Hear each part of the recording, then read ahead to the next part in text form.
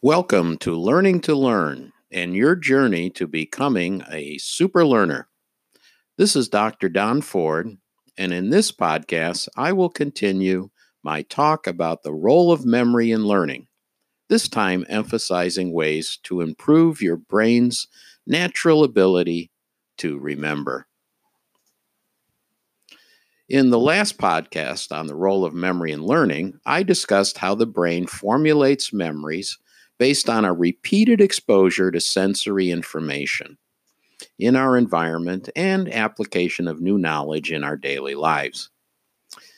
In this final podcast on memory, I will turn to the important subject of improving our ability to remember something when we need it. As I discussed in the last podcast, memory is generally divided into two types: recognition and recall.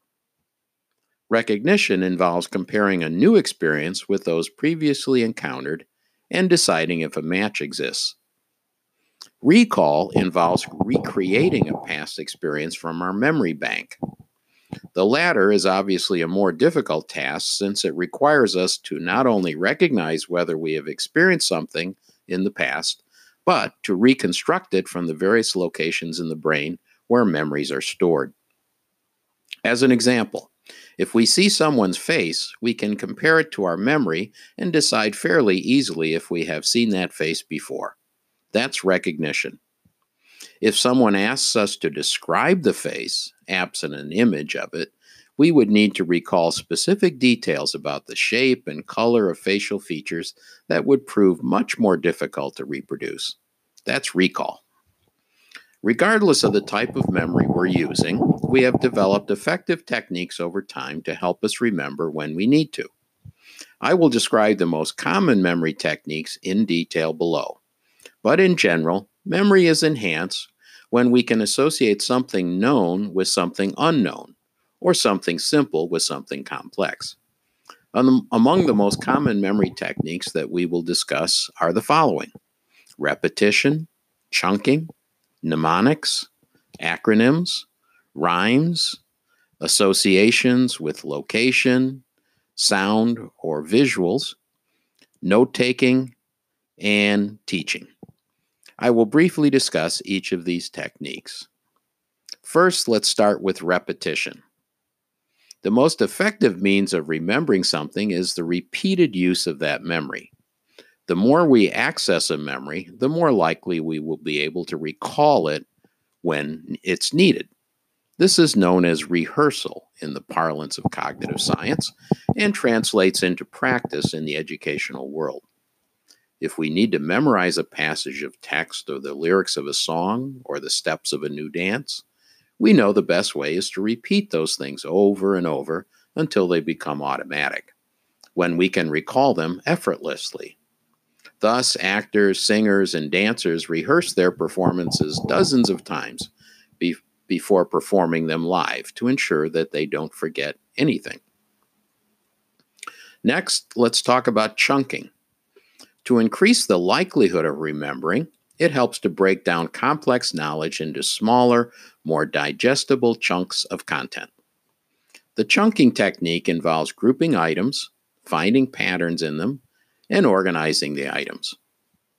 You might group items on your grocery list by aisle, for example, or look for connections between events in a historical period to create chunks of them, such as the events in the 1920s that led up to the Great Depression, or the events in the 1850s that led up to the Civil War. Chunking works best because research suggests that on average, the human brain can only hold 5 to 7 different items in its working or short-term memory at any one time. By grouping information into smaller sets, we can work around the limits of our short-term memory. You probably use it already.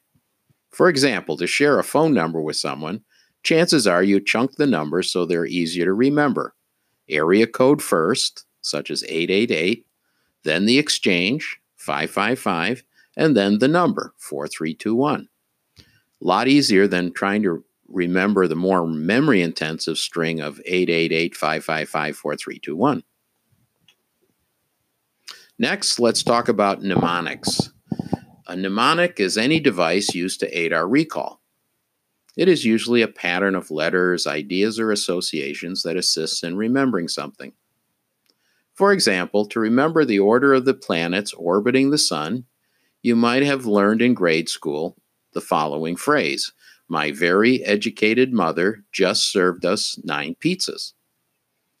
In this case, the first letter of each word stands for the planets: Mercury, Venus, Earth, Mars, Jupiter, Saturn, Uranus, Neptune, and Pluto, respectively. Another example from musicology is the phrase, "Every good boy does fine," which helps us remember the lines of the treble clef in music, E, G, B, D, F. Mnemonics work because they rely on simplification through chunking and association. In the examples above, instead of memorizing 5 to 9 separate items, we only need to remember one phrase, which we can associate with something we already know. This lessens the burden of recalling the specific details. Another common technique are acronyms. An acronym is an abbreviation formed from the initial letters of other words and is usually pronounced as a word, such as NASA, radar, ADDIE.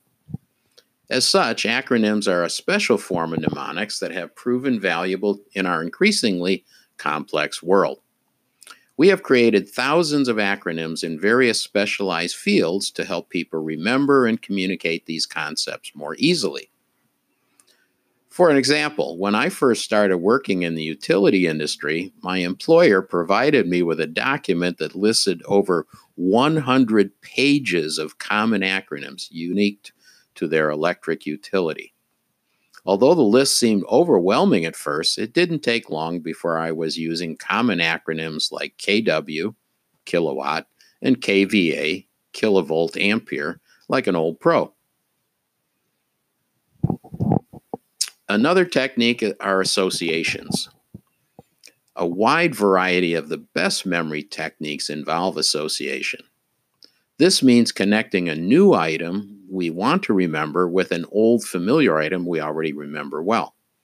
The associations might involve locations, rhymes, music, visuals, colors, or numbers. The important thing is that the familiar thing we already know helps us to remember the unfamiliar. One of these techniques is called location, or creating a memory palace. According to Nelson Dellis, a 4-time USA memory champion, quote, "The number one technique that we top memory athletes use is still and will always be the memory palace. If someone were to learn one thing, it should be that." Close quote. The memory palace is a mnemonic device that's as tried and true as it gets. Originally invented by orators in ancient Roman and Greek times, the memory palace, or mind palace, or method of loci technique is both effective and enjoyable to use. Whether you're trying to remember a speech you have to give, details of a project you're working on, or your grocery shopping list. With the memory palace technique, you associate a location you're familiar with, such as your apartment, the block you grew up on, or the route you took to work or school, with the items you're trying to remember. It works because you're visually pegging or placing representations of what you want to remember in places where you already have strong memories and easy recall. To use the memory technique, you follow these steps. 1. Imagine yourself standing in your memory palace. Your home is a great one to start with, even if it's not a palace. 2. Mentally walk through this palace, noticing distinctive features you can use to store things you want to remember. Each stop on that path is a loci you can peg an idea or object to. For example, your front door might be one loci, the table in your foyer, a second loci, a lamp in your living room, another. Commit those features to memory so that when you think of your palace, the route and objects in it will be imprinted in your mind. 3. Associate what you need to remember with the loci in your palace. If you had a grocery list, for example, you might imagine at your front door, you could picture milk flooding over the door from the inside like a waterfall of milk.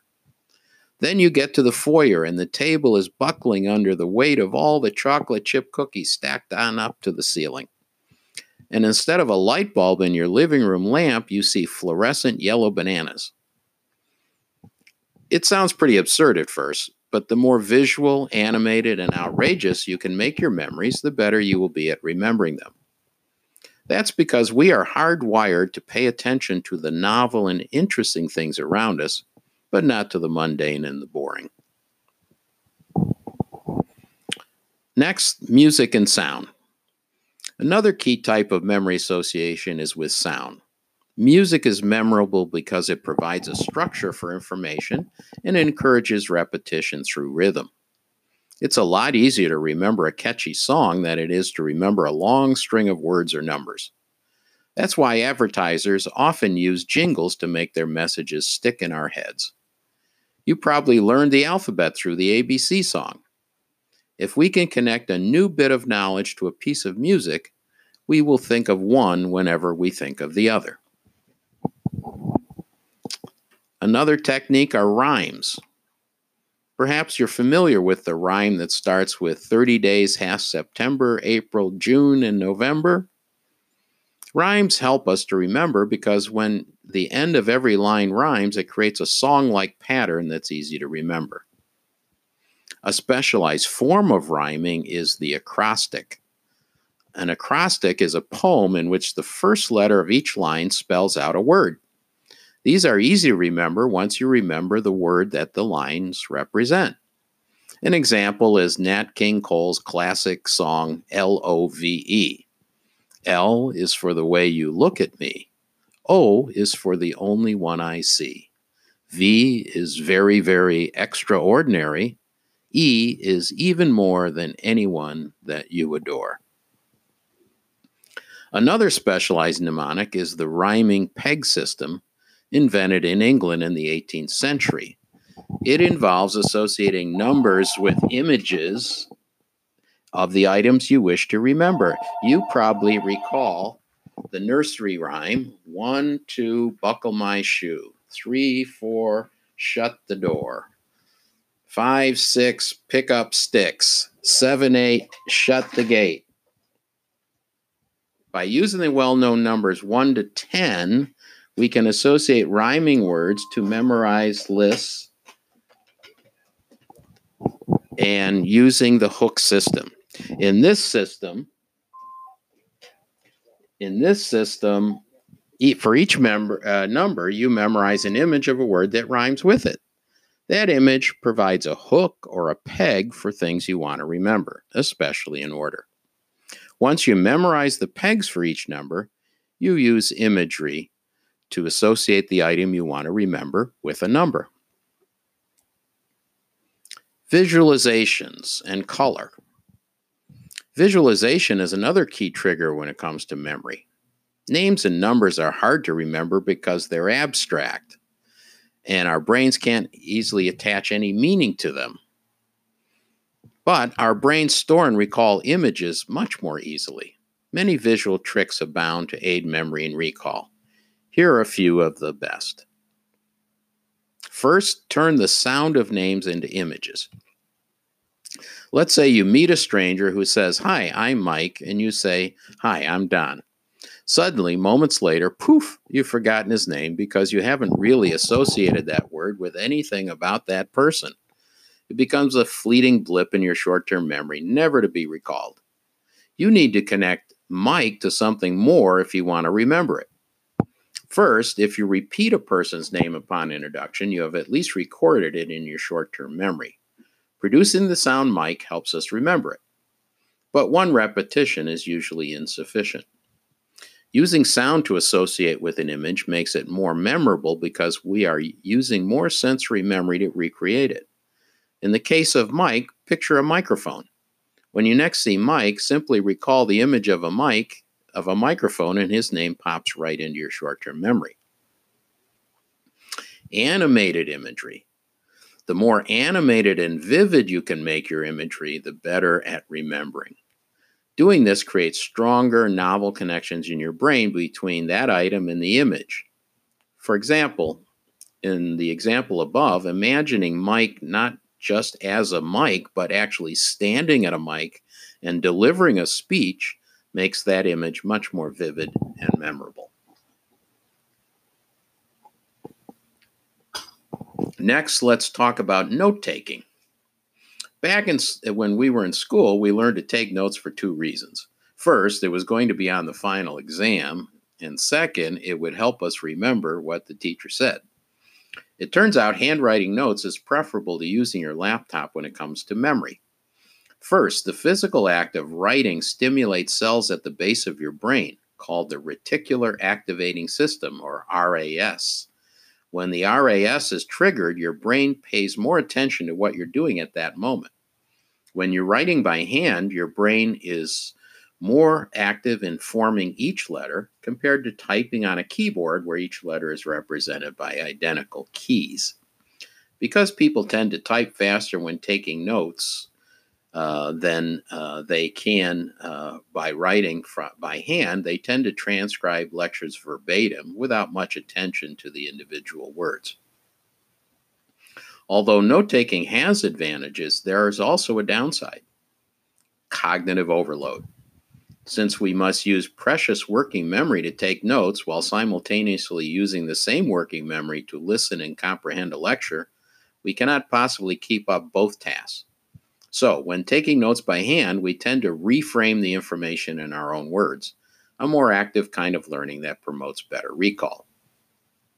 Perhaps even better than text-based notes are mind maps. These combine the visual element with handwritten words and thus help us create associations that aid us in remembering. Lastly, I want to talk about the role of sharing and teaching. We remember best what we do.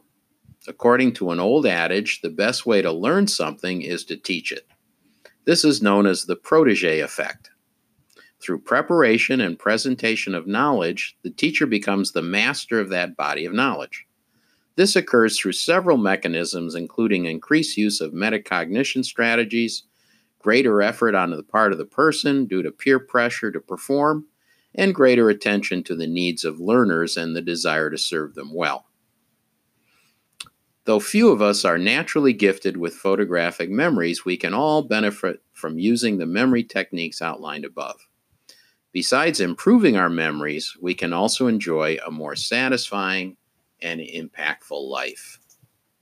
Thank you once again for joining me for this podcast on becoming a super learner and how to improve your memory.